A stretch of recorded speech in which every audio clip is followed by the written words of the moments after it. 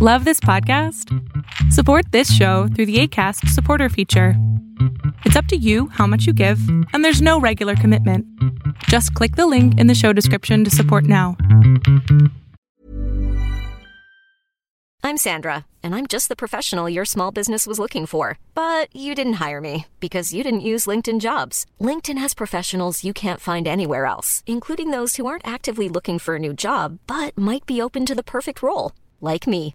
In a given month, over 70% of LinkedIn users don't visit other leading job sites. So if you're not looking on LinkedIn, you'll miss out on great candidates like Sandra. Start hiring professionals like a professional. Post your free job on linkedin.com/people today. When you're ready to pop the question, the last thing you want to do is second-guess the ring.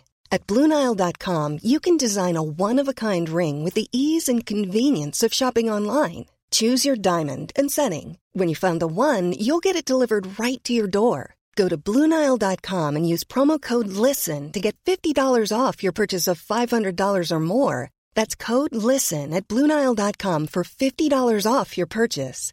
BlueNile.com, code LISTEN.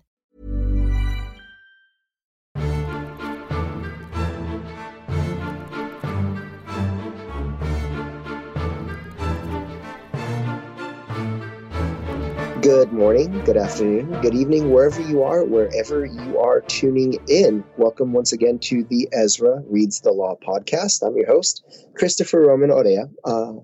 We're back with our friend Alex Zank of Undying Light fame. He's joining us again. Hey, Alex. He's joining us again because we thought we'd actually get through all that section of scripture last week, and we did it. So totally did. Hey, did you get any hate mail from that one, by the way? I got no hate mail. I'm actually really excited to say that I think a couple of my friends are really like mulling it over and pondering the position. I'm like, oh, that's really wonderful. Like, I'm listening to it. I probably have listened to it twice at this point. Just like, I need to really like look at this, and it's really exciting stuff. I'm hopeful. Good. It was a good job. Yeah. I was really really on the fence of getting some people that would, throw some backlash. I mean, now it's funny because I did a Q&A on my stories the other day. I've lost 70 followers since I started that. I saw that. I noticed the hemorrhaging at 20 lost. You said that you'd lost 20 followers in like an hour. It went 70 plus, huh? Yep. Yeesh. I did an update that had it at 50, and I'm really contemplating to say, and then the final verdict is this number. But just add a ticker that just keeps tallying how much you're losing. Yeah. That's funny. That is funny. Goodness.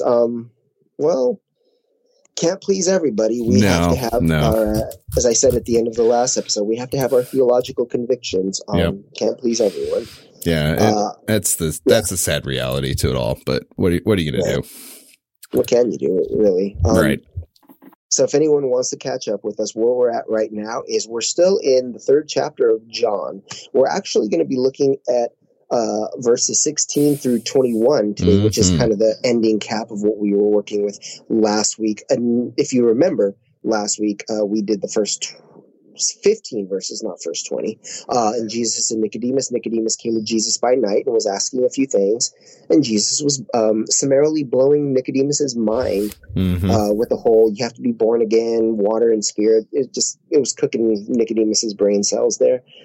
Before we get into it, I want to go ahead and read the passage for us, if you will. Alex, I'll go ahead and do that. Yep, go for it. Alrighty. Once again, we are in I think you're in this, the ESV. I've been using the ESV for a few weeks now. Yes.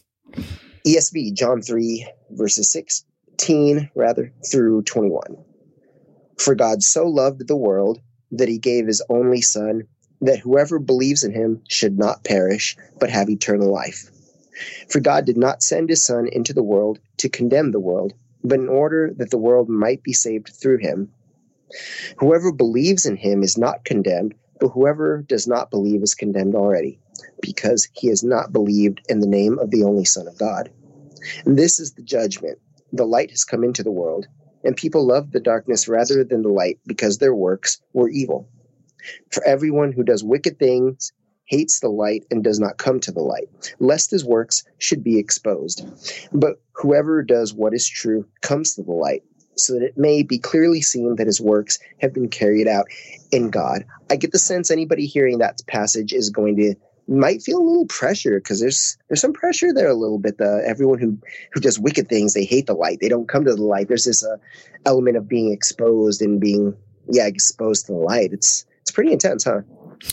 Yeah, it's not, it's not the whole fluffy John 3:16 and then it just cuts off. It's the whole shebang. It is to the point. I mean, this is the needle tip here.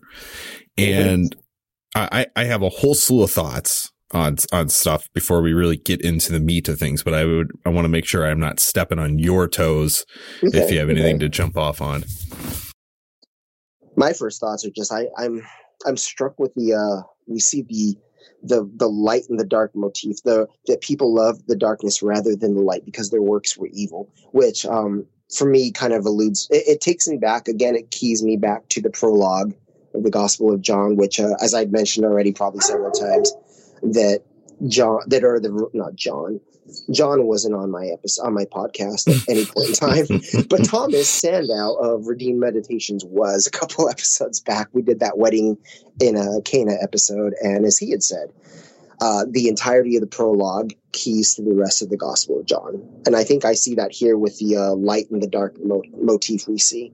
Of course, I'd mentioned some aspect of this that's kind of a neat detail to note, that there's some back and forth with different translators regarding whether these are the words of Christ speaking, which of course we will affirm as Orthodox Christians that these are all God's words, whether they're red letter or not. Right. Yep.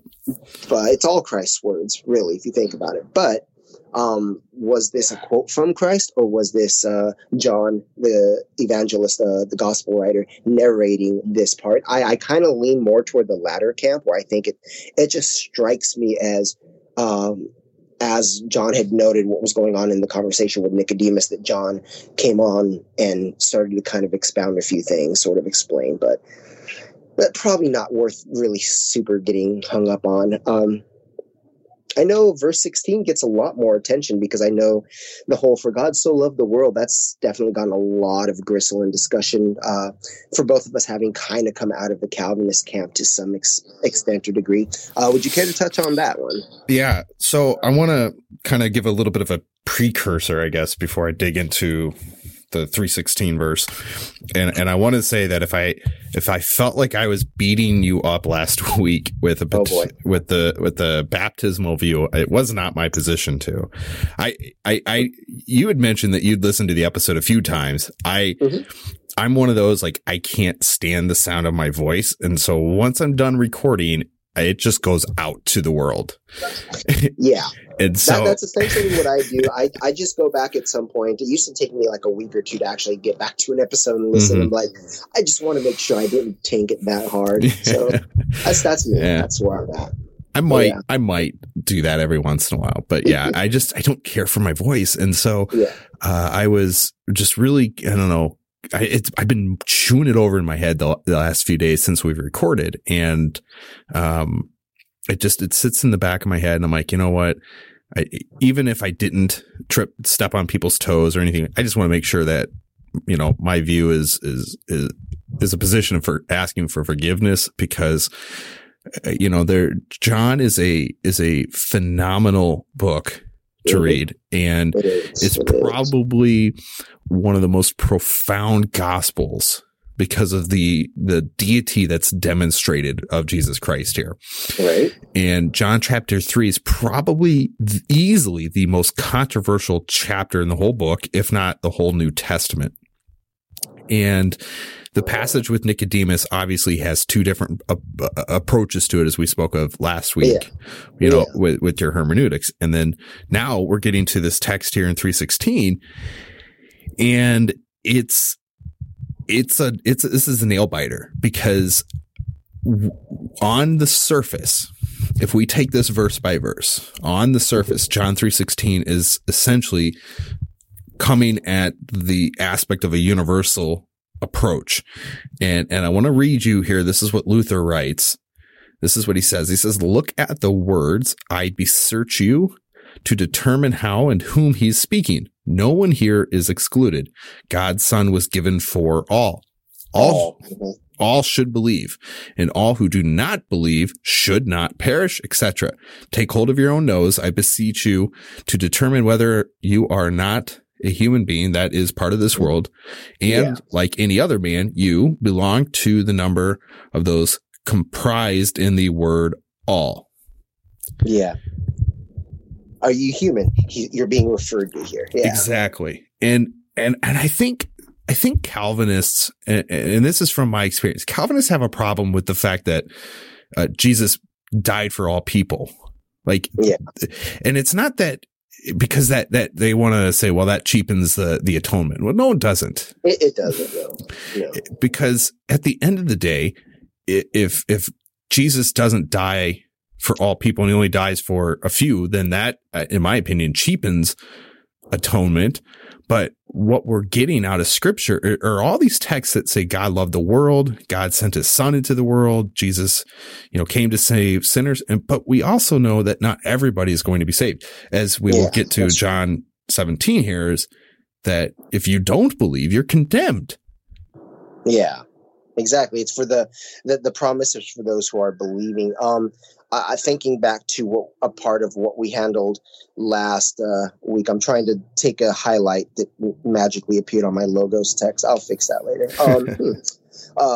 We had talked about how just as the serpent, going back to the Old Testament, that was lifted up in the wilderness, not everyone looked upon that raised serpent. Not everyone looked upon that bronze serpent, so not everyone was saved.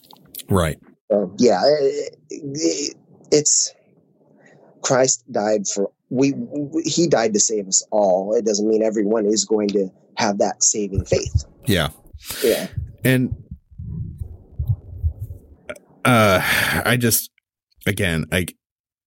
want to really stress this kind of aspect that it's universal in its approach, that the death of Christ was sufficient to cover all of the sins in the entire world throughout all of history, but it's limited in those who will actually believe. So so there's that duality to it.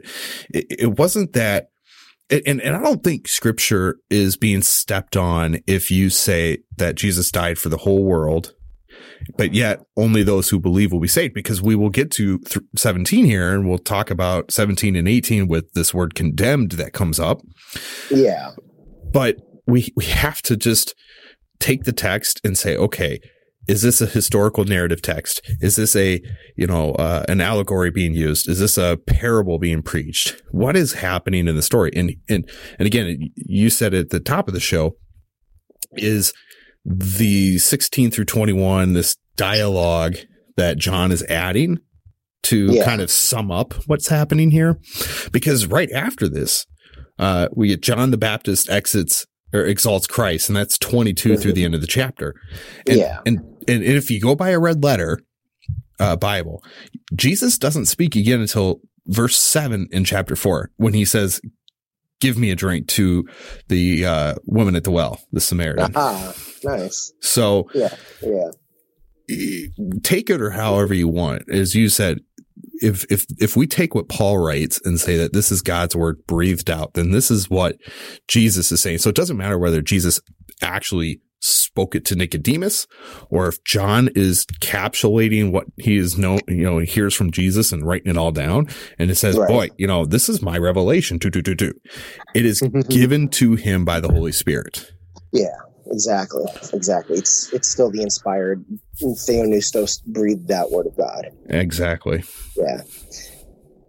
And I think too, I'm going to kind of touch, I know you're probably looking at some of the same stuff I am, but this, the word perish is essentially the eternal separation from God, right? If you believe, you should not perish. Out of his immense goodness and mercy, God provides for public preaching of his divine eternal law and his wonderful plan for our redemption, that of the holy, only saving gospel of his eternal Son, our only Savior and Redeemer, Jesus Christ.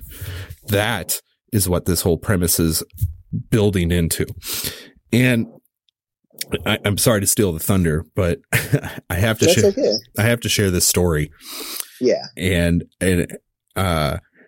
one of the questions that was asked to me in my Q&A was, I think it might have been something along the lines of, "Are Catholics saved?" And I'll be flat out honest. If you have to come and ask me, is this denomination or that denomination saved? You are there's something inside you that's blinding you from the grace of God, because we understand the Reformation, right? You and me and Thomas did an episode on Reformation Day. We talked about the split from the Roman Catholic Church, right? And okay, so then we have the Protestant movement now that has all these different denominations in it and all these branches. Can you say that everybody in that Protestant movement is saved just because they attended church? And the answer is no. Just as the same way that you can say about the Roman Catholics. But can you say that there are saved people in both camps? Absolutely. I believe so. For me, this touches me back to, I don't know how many times good brothers in the faith will often have, and often it's with one who, like me, came out of a past in the Roman Catholic system. And they'll say, oh, well, we have the true religion. we're not like the Roman Catholics where we don't have that dead religion. It's dead religion. They're going based off what I've visited a mass in the past after becoming a Protestant with my mom. They're still Catholic. I've visited a mass. I'm like, this is interesting. It's an interesting thing to observe. It really is. Mm-hmm. But I'm like, you see people, and again, we don't know what's in people's hearts. We're not in a position to know the heart of man. We're not God. That's true. But I can at least guess when I look at people who look like they're really grateful for the sacrifice Christ made for them. I know they sacrifice him afresh every time with the mass and how that goes. But like, there's some people I've seen who just, they look, you talk to them, and they're Roman Catholic, but they understand that it's nothing that they do, all the good works they do, that none of it matters. They've verbalized that, they're only saved by putting their trust in Christ. I'm like, amen. Yeah. Yep. Like, you're Roman Catholic. I agree with you on that. But like, you want dead religion, you'll find dead religion in just about any Protestant camp just as easily as you'll find it in a Roman Catholic camp. Mm-hmm. You go to places, you go to the most boisterous, revivalistic, on fire, so to speak, type Pentecostal churches like that, and you'll still see people that are just going through the motions. Their motions are just a little more exciting. Yeah. And it's that way in any denomination. No denomination has the Lutherans don't have what would you call it? The trademark stamp or whatever on true salvation. Right. Yeah. The perfect mark or something. Yeah. Wheat and tares. You're going to find wheat and tares everywhere. Exactly. Yeah. And so I think I responded to that question with just a simple pronouncement of Romans 10:9, that if you believe that Jesus Christ is Lord and God raised him, then you will be saved. That's right. I saw that. I like that. Yeah. That is the most simplest form of the gospel. And as we've talked about, John 3:16 is another arm of the gospel here. But Paul writes this and he says, look, if you can proclaim this, if you can make this proclamation with your mouth, then you will be saved. And this proclamation isn't for the faint of heart. This isn't for just the world to recite, but if you truly believe that Jesus Christ is Lord and God raised him from the grave, then you'll be saved. And so then I get somebody that DM'd me and they're like, asking me all these questions. They're like, is this person saved or is that person saved? I'm like, look, you're creating too many divisions here. If a person speaks these words, the gospel is that simple. It is not about your work. It is not about your behavior. In fact, it's not even if you can repent good enough. Right. It is about faith alone that saves. And I think, and I think some of the people, and I'm going to really get into this, on an upcoming episode on mine. But I think the Calvinist camp gets so focused on works and fruit, right? The fruit. When we neglect the simplicity of the gospel, and that is, if you believe, right? It says this right here, that whoever believes in him should not perish. What does that echo? That echoes Romans 10:9. It's really simple. It's really beautiful. Yeah, it is. It really is. I wanted to say, like, I'm sorry. Did you have more? No. Go for it. Just I was at, as you know, I ran a little late getting here for us to sit down and record. I had been invited to, and I got to visit a friend. They had sort of a Friendsgiving at a church here near where I live. So it wasn't that bad of a drive down. I got to go. I got to visit. It took me I sat out in my car for a minute because I'm super socially awkward and didn't know anyone other than the one friend. I'm like, we go in, and because it's a Thanksgiving theme at the end of the night, everyone's invited to be able to come up. It's a very small church, very small congregation. Everyone's invited to come up and, what are you thankful for? And of course, a lot of people had the I'm thankful for Jesus Christ, kind of the Sunday school type answer. Mm-hmm. But I'm thinking, because I've thought, I've let myself get hung up in the past on yes, we need to have good theology. We need to understand good, sound, proper theology. We need to be biblical. And I'll never ever say that we don't need to do that, Right. You know me, I reject the mantra of, I don't need theology, I just need Jesus. Well, if you're dealing and you're talking about Jesus, you're dealing with theology already. Yeah. But it's nice to sit there and I'm listening to people who are expressing their gratitude for Jesus Christ. And I'm so thankful to my Lord, my Savior, Jesus Christ, for how he's changed my life, for how he's changed my life to obey him and I love that. And it's we see the power of the gospel to transform, and it's powerful. It's beautiful. It really is that simple. I think in my time, maybe when I was a little deeper into the Calvinist thing myself, and I don't want to just flat out say that because it almost feels like maybe I'm being unfair in my assessment, but it kind of feels like at that time I caught myself getting a little hung up on the soteriological aspects of it, where it's these details, you put your faith in Christ. That's the promise that we have from our Heavenly Father on how we're saved. I'm thinking, I didn't get a chance to go up and share my gratitudes, but you know what? I'm grateful for that. I'm so grateful for this gospel message because, and especially I've had my ups and downs. I've called myself a Christian for maybe about a decade now, and I've had my ups and downs. I've had better seasons. I've had worse seasons. Mm-hmm. You and I talk a lot privately. I'm going through one of my worst seasons. Not worst, but I'm not going through a great season. Got a lot of things happening in my personal life that are kind of not too great. I know the ways that I've hurt people. I know the ways that I've messed up in life. And I'm like, man, if I was stuck on what fruit I'm producing, if I was focused on absolutely my obedience, I want to be obedient to God. I'm not an what's the term? Antinomialist? Yeah. Yep. I'm not anti-law. I understand that we should be obedient to Christ. And I desire that.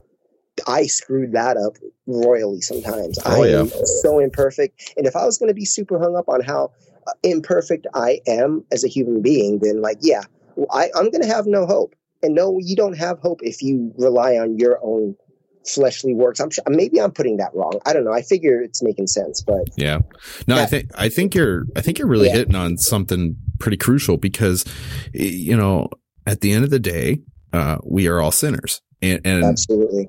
And I'm holding back right now what Luther says on verse 18 here, because it really, study Bible?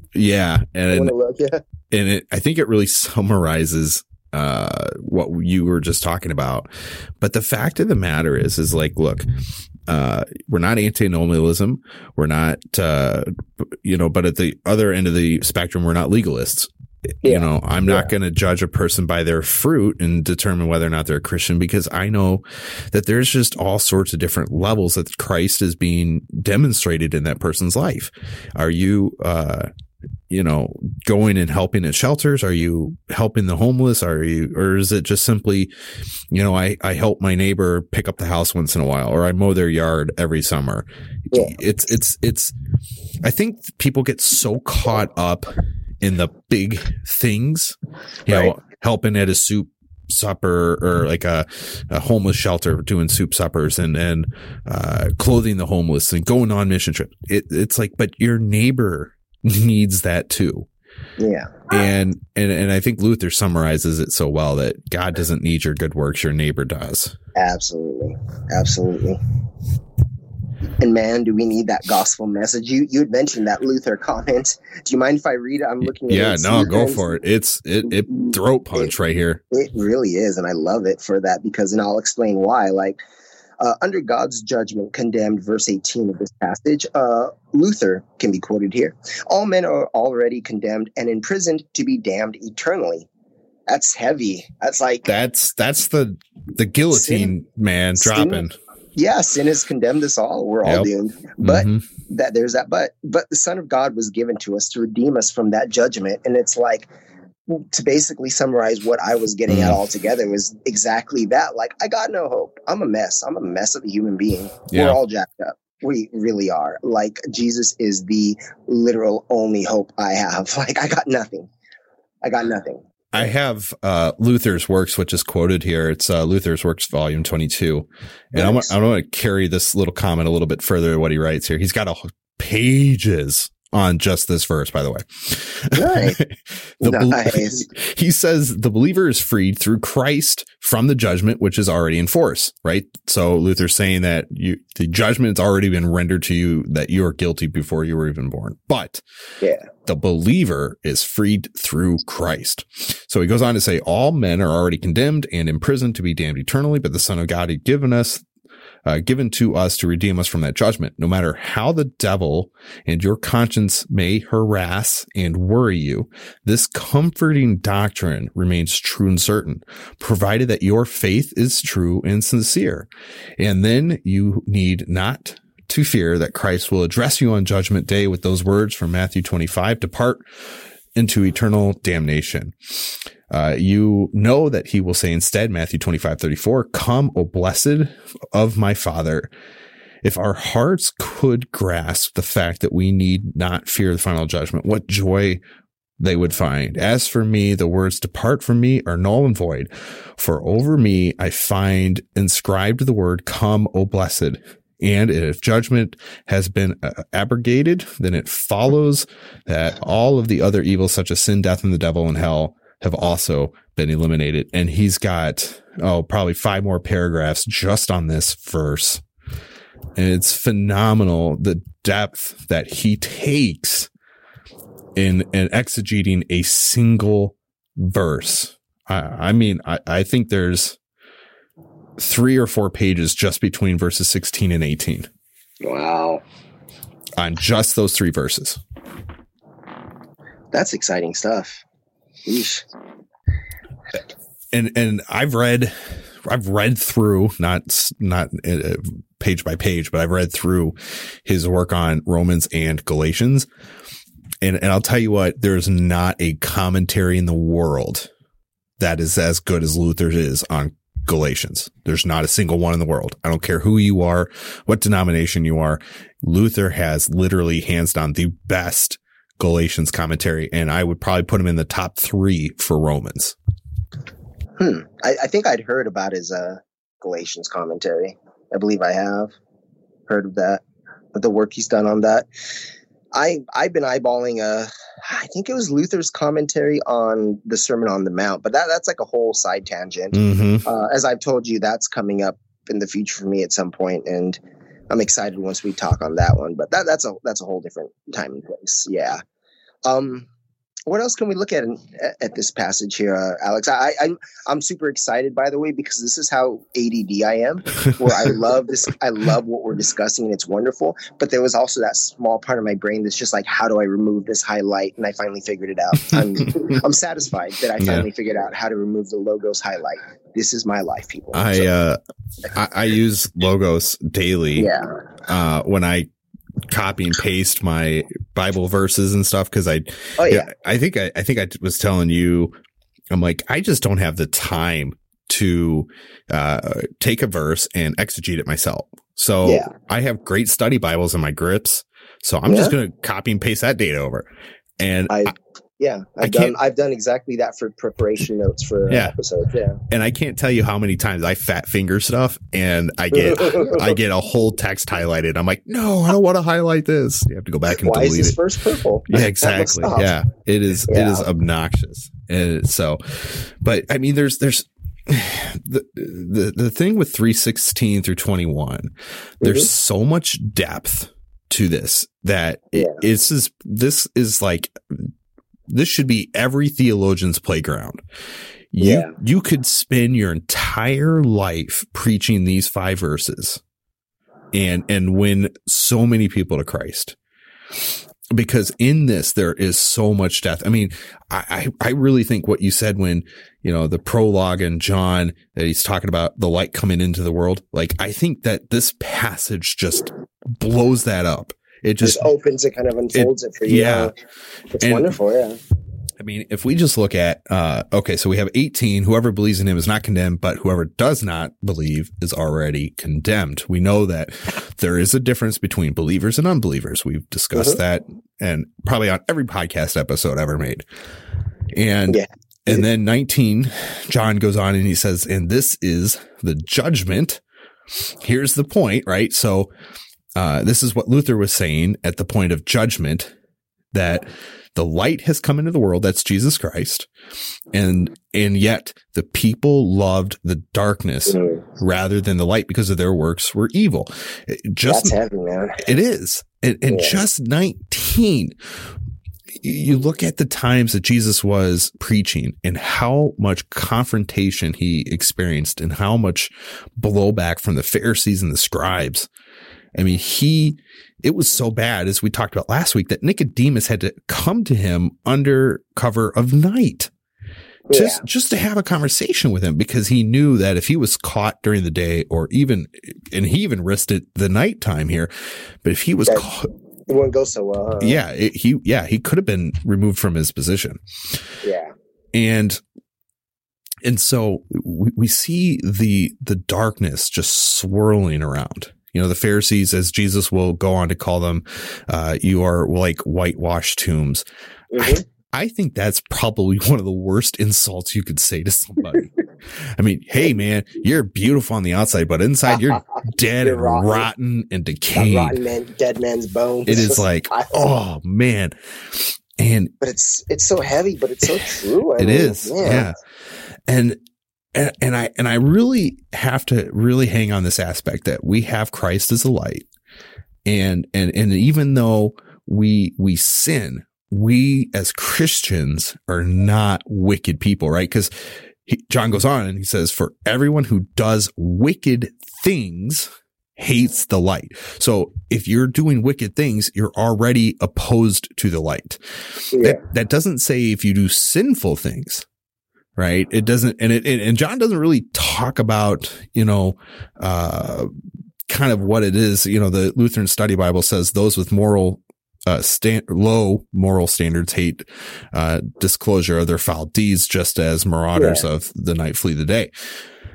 So there's not like they're doing X, Y, and Z. It's not a list of what these wicked things are. But if you think about morality in a sense, let's say abortion clinics right now, this is a prevalent thing being pushed in the Christian community. If you are working in a clinic or performing these things and turning a blind eye to them and you call yourself a Christian, you are fooling yourself. Because you are participating in wicked things, child sacrifice. And see, this is actually even a bigger demonstration here. If we go all the way back to Genesis with Abraham, Genesis 12, 15, 17, 22. I'm going to be preaching. I might touch on it this Sunday. Nice. That, when Abraham was called out of the land of Ur, he was called away from the child sacrifices. Actually, I will be preaching on this because I'm going to be preaching on the sacrifice of Isaac, or the request of. And he was taken out of this land of pagan worship where they sacrificed humans and babies. And so when Abraham is told, hey, go kill your kid by God, he doesn't question it because that's what he's known for the last 75 years. Yeah. He's like 112 or whatever by the time he takes Isaac up the mountain. But, I can't even picture that. Yeah. Oh, man. And so it's just mind blowing how much interconnectivity we have in scripture. And again, what is the book? It's called Scripture. Let me see if I can find it. I don't know if Logos is going to work fast enough for me here. I got to go all the way to here. Commentary resource. The Treasury of Scripture Knowledge. Yes, I'm familiar with that. I can never remember that name.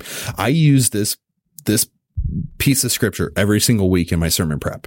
It's a book, and it's a huge book, and it goes from Genesis to Revelation, and it goes verse by verse, and it takes words or small phrases and keys them and connects them to every other verse that is listed. So, for instance, I've got Genesis 15 because this was last week's prep open up on my screen. And just this passage from Genesis 15, I have probably 100. Oh, I'm sorry. I have 347 passages. It is a real incredible resource. Yeah. And Logos will open all of it. I love that. The Treasury of Scripture Knowledge. I'm pulling that up now too. Yeah. It is a treasure to have if you are just studying scripture, but it is complex to use. It is not for the faint of heart. So take it little by little. This isn't your usual cross-reference system in your Bible. This is your usual cross-reference system on steroids. It's massive. This is so massive. This is like bodybuilder grotesque monster level. That's funny. That's funny. Oh my word! I'm hopping back to our passage. I'm hopping around here on Logos. I'm good at rabbit trails here. If you've ever listened to any of my shows, ladies and gentlemen, I am a rabbit hole pursuer. So am I, and I'm going to admit I actually feel moderately focused tonight. So as I lap my phone down to the ground, perfect. Get that going. That's so heavy. Verse, what was it? Verse 19? Yeah, 19 and 20. Yeah, and 20. Whoever does, those who do the wicked things hate the light. They don't come to the light lest their works should be exposed. Like, I've felt that heaviness, know? And that's like millstone, dude, around the neck. It's heavy. It's like you got the legalist Christians that are going to slam you and say you're a backsliding Christian, or you're you're not a real Christian. They're going to question your salvation because of the things that you're slipping up in. And it's like, again, we're not trying to make the excuse for any of these things at all. Like Paul himself says in his writings, I believe in Romans, right, where, should we just sin more that grace abounds? No, flat out no. Paraphrase that a little bit, but we're not advocating, just be easy with your sin life. Like, no, sin sucks. Sin is your fault. It really does. There's no better way to put it. Yeah, it will condemn you. It will condemn you and separate you from God. It will condemn you to hell. Your sin, unrepented, and if you don't put your trust in Christ, knowing that He's the only salvation we have. All we have is in Christ. Like, that's all the salvation we have for our sin. That's the remedy. That's the answer, is Christ. So, speaking of backsliding, I have to quote this. I'm going to try to go through it pretty quick here. Okay. It's by a rapper you and I both enjoy listening to. It's Flame. He was on Undying Light back in June. I loved having him on. He's such a brilliant mind. So this is what he has in his song Sola Fide. He says when you believe in the doctrine of election the way Calvin did, like I did, because he used to be a Calvinist, he says you're pretty much gridlocked into a system in such a way that functionally, yet you believe that you're saved by faith alone, but for a large part, you look to your sanctification for your assurance. That's just facts. Yeah. And then he says, then he goes on and says, back in 2008, back when I wrote a song called Who Can Pluck Us, remember? And I gave it a whole list of ways that you can test yourself just to discover if you're really in the faith, part of the elect. Yes. Or, I went back and looked that song up after that one. Yeah. Or one of the brothers. I sent you to 1 John in order to find if you were one of the brothers, God forgive me, or one of the sisters. I followed the system, but took out of context that John was addressing antinomianism and the photo-Gnostics. Connect that. He was not trying to give you a test just to check your genuine faith or to provide a place where you're to find your assurance, as if your works are the primary way. Hold up. If we say that we have not sinned, then we make him out to be a straight liar, and his word is not. Yeah. And his word is not in us. And his word is not in us is a signifier. He's not writing doubting believers to give them a test so they can clearly see if they're saved or not. But he's sending a warning to Christians against these heresies. Go read it. And then he goes on to the lyrics. And I was looking for one particular line, and I don't know if it's in this song or another one on his album, but he goes back and he says that, how can you say that, or you would go, he goes on to talk about how people doubt their assurance or something. And he's like, well, you're still struggling with that same old sin. Yeah, I want to say that's the same song. You send that person, don't send them inside themselves. You send them outside of this. Yep, you remind them their salvation. You're right. Yep. He goes, he's been saved now for how long? And he's still struggling with the same flaws. Then you prescribe he scuba dive into that same heart that sin-filled, hope-killed, broken-willed, and super dark. You don't send that person inside himself. You remind that saint that it's extranos outside himself. I love that little catch. You remind that saint, because whatever they're struggling with, whatever sin that they're fumbling with, that they were called and saved of Jesus Christ. Exactly. So you remind them that their salvation is of Christ and not in themselves. It's external to them. Yep. That's beautiful. I love that. I want to say that's the same song that has this one line. Quick to say, are you a saved soul? You on go mode. I'm like, I love that, because I've made my bad choices. I've made my sinful mistakes in the past. Yeah. We've all sinned. We all sin. If we say we're without sin, again, like you said, and like the lyric says, and the scripture says, we're a liar. That's it. If we say we're without sin. And I've had people hit me in my lowest points where they're just like, I'm not sure you are a Christian. I'm like, thank you. That's I get what hope is in that.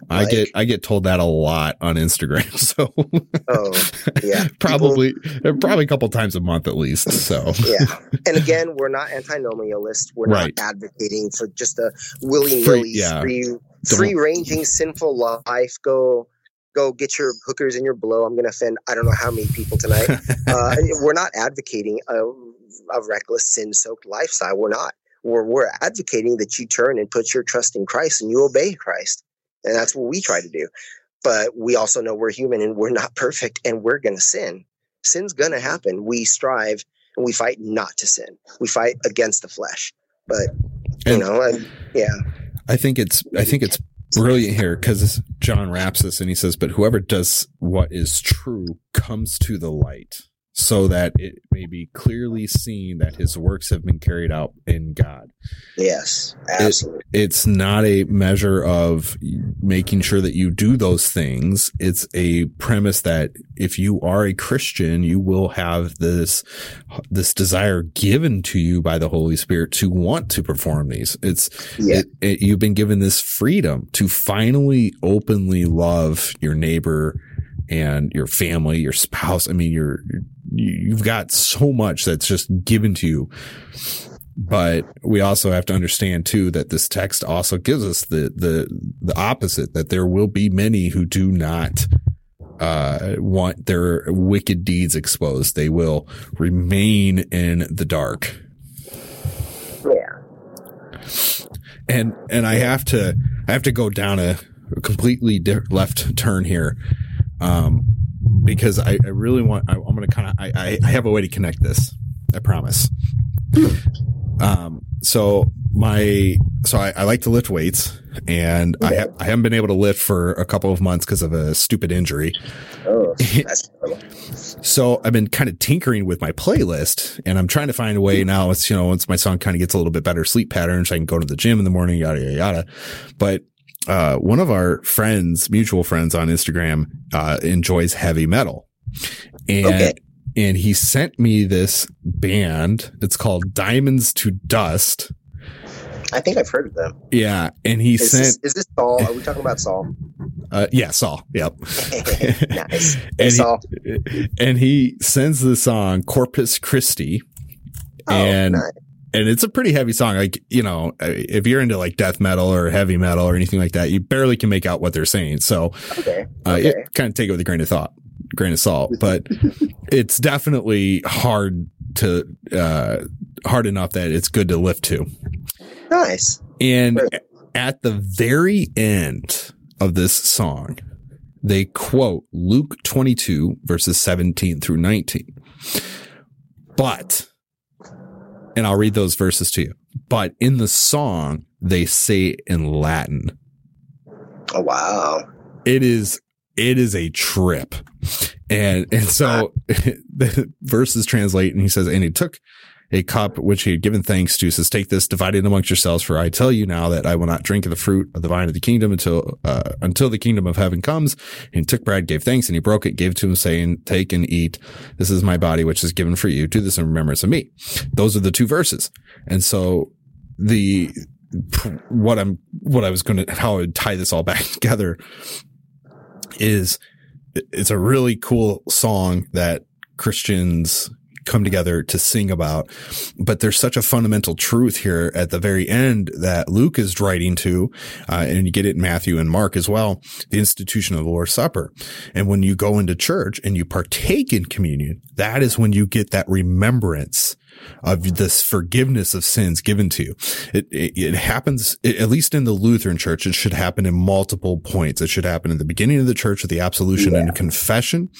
And then it should happen in the prayer. It should happen in the sermon. And then it should happen in the communion that comes after. So you should leave that church going, if I get nothing else out of the service today, I know my sins are forgiven. Right. And that is the whole thing to what we've been talking about this entire show is if you have faith, you are saved. Yeah. Whoever believes in him should not perish, but have eternal life. That's it. That's all she wrote, man. There's nothing else we can add to it. Like I love having these conversations with you on this podcast, Alex. But like we really probably could have just been like, look, put your faith in Christ, believe in him, that you don't perish. Just been like 5-10 second long episode. All right, thank you. See you next week. Yep. But I am glad we got to handle this passage, and very much. It's the beautiful gospel message. So the sin being so ugly and how it damns humanity in its entirety.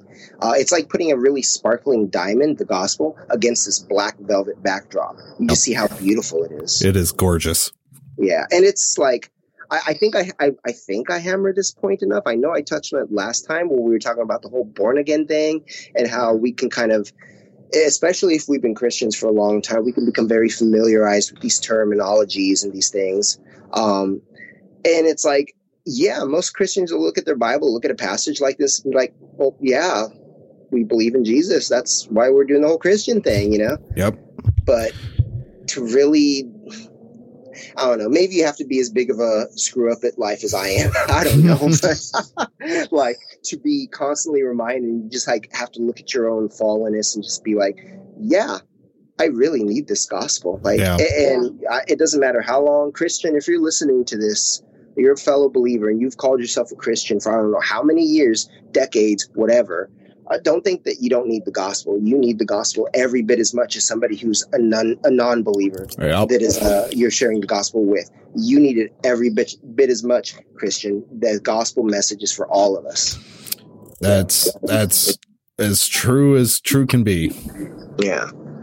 So, Alex, was definitely a great chat. Yeah. Great having you on for this one. I think we can probably wrap it there, huh? I think so. I don't know how much more we can really beat on this dead horse. So put your trust in Jesus Christ. Put your trust. Yeah. Today, don't hesitate. Put your trust in God's promise for mankind and how we're saved in Jesus Christ. Yep.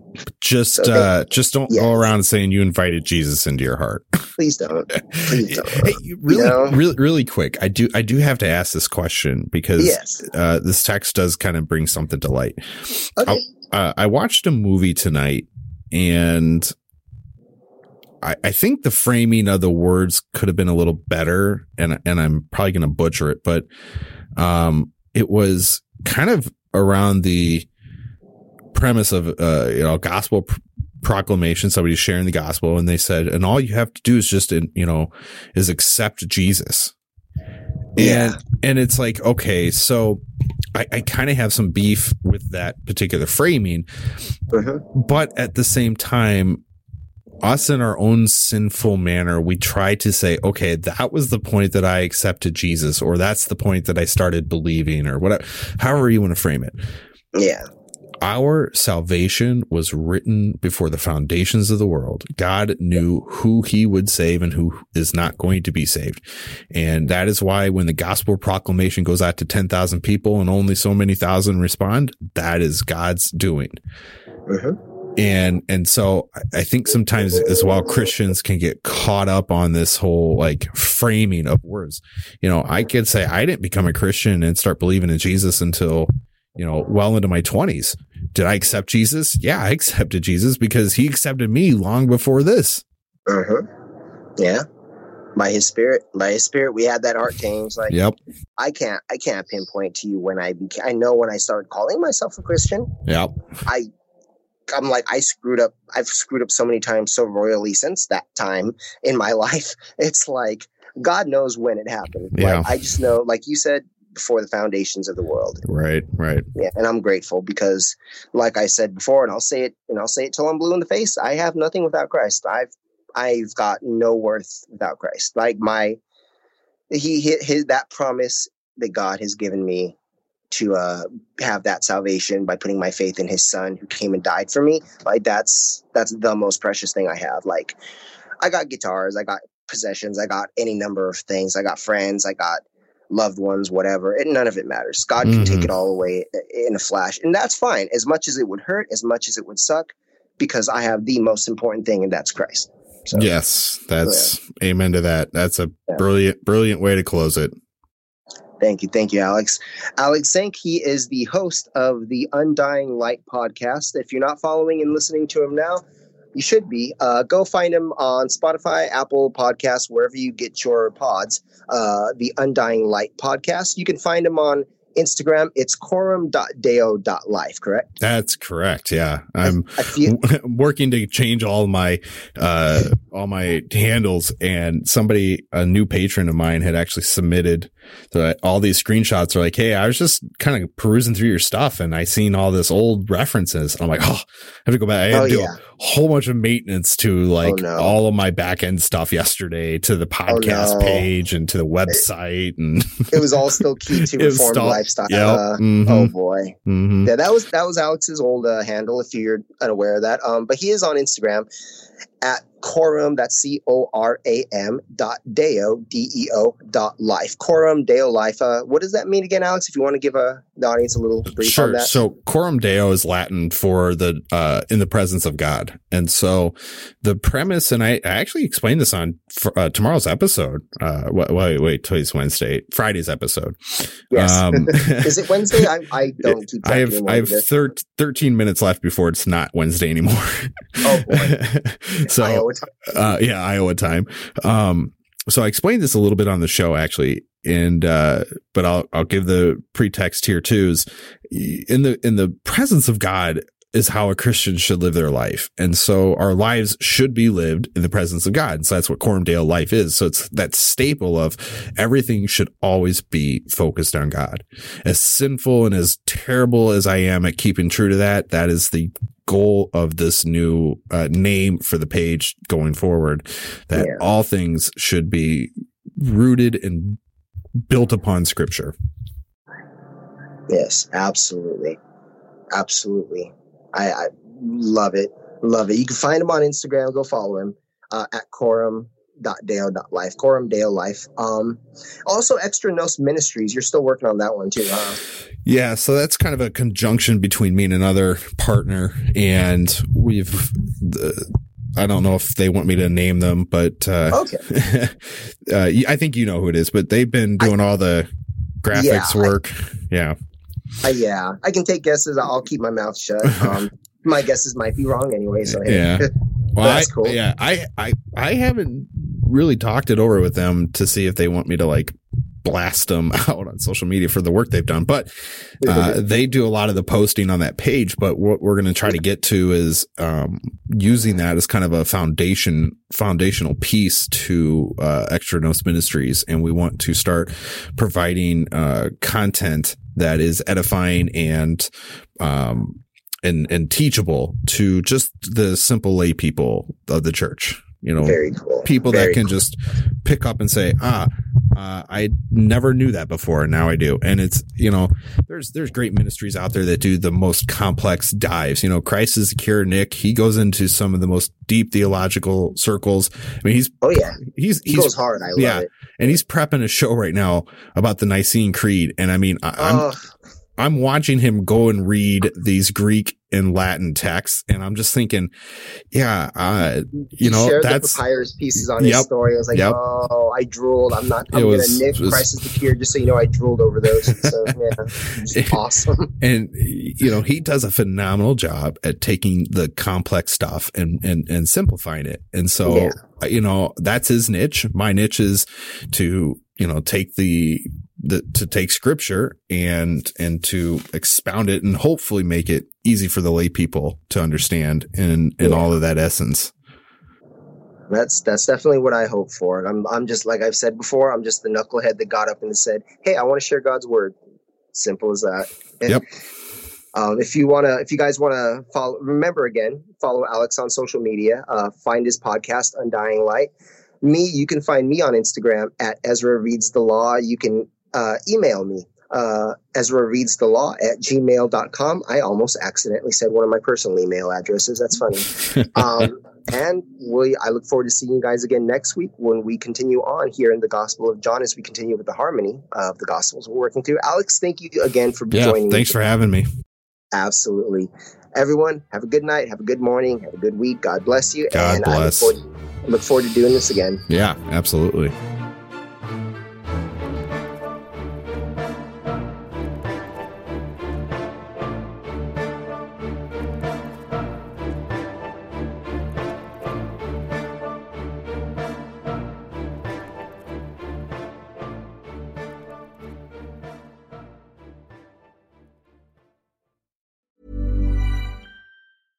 Imagine the softest sheets you've ever felt. Now imagine them getting even softer over time. That's what you'll feel with Boll & Branch's organic cotton sheets. In a recent customer survey, 96% replied that Boll & Branch sheets get softer with every wash. Start getting your best night's sleep in these sheets that get softer and softer for years to come. Try their sheets with a 30-night guarantee. Plus, get 15% off your first order at BollandBranch.com. Code BUTTERY. Exclusions apply. See site for details. Even when we're on a budget, we still deserve nice things.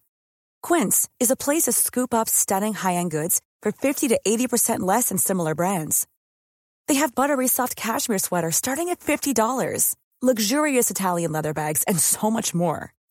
Plus, Quince only works with factories that use safe, ethical, and responsible manufacturing. Get the high-end goods you'll love without the high price tag with Quince. Go to quince.com/style for free shipping and 365-day returns. Hey, it's Paige DeSorbo from Giggly Squad. High quality fashion without the price tag. Say hello to Quince. I'm snagging high-end essentials like cozy cashmere sweaters, sleek leather jackets, fine jewelry, and so much more. With Quince being 50 to 80% less than similar brands.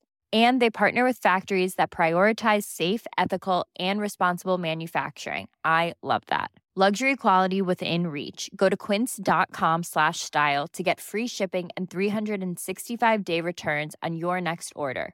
quince.com/style.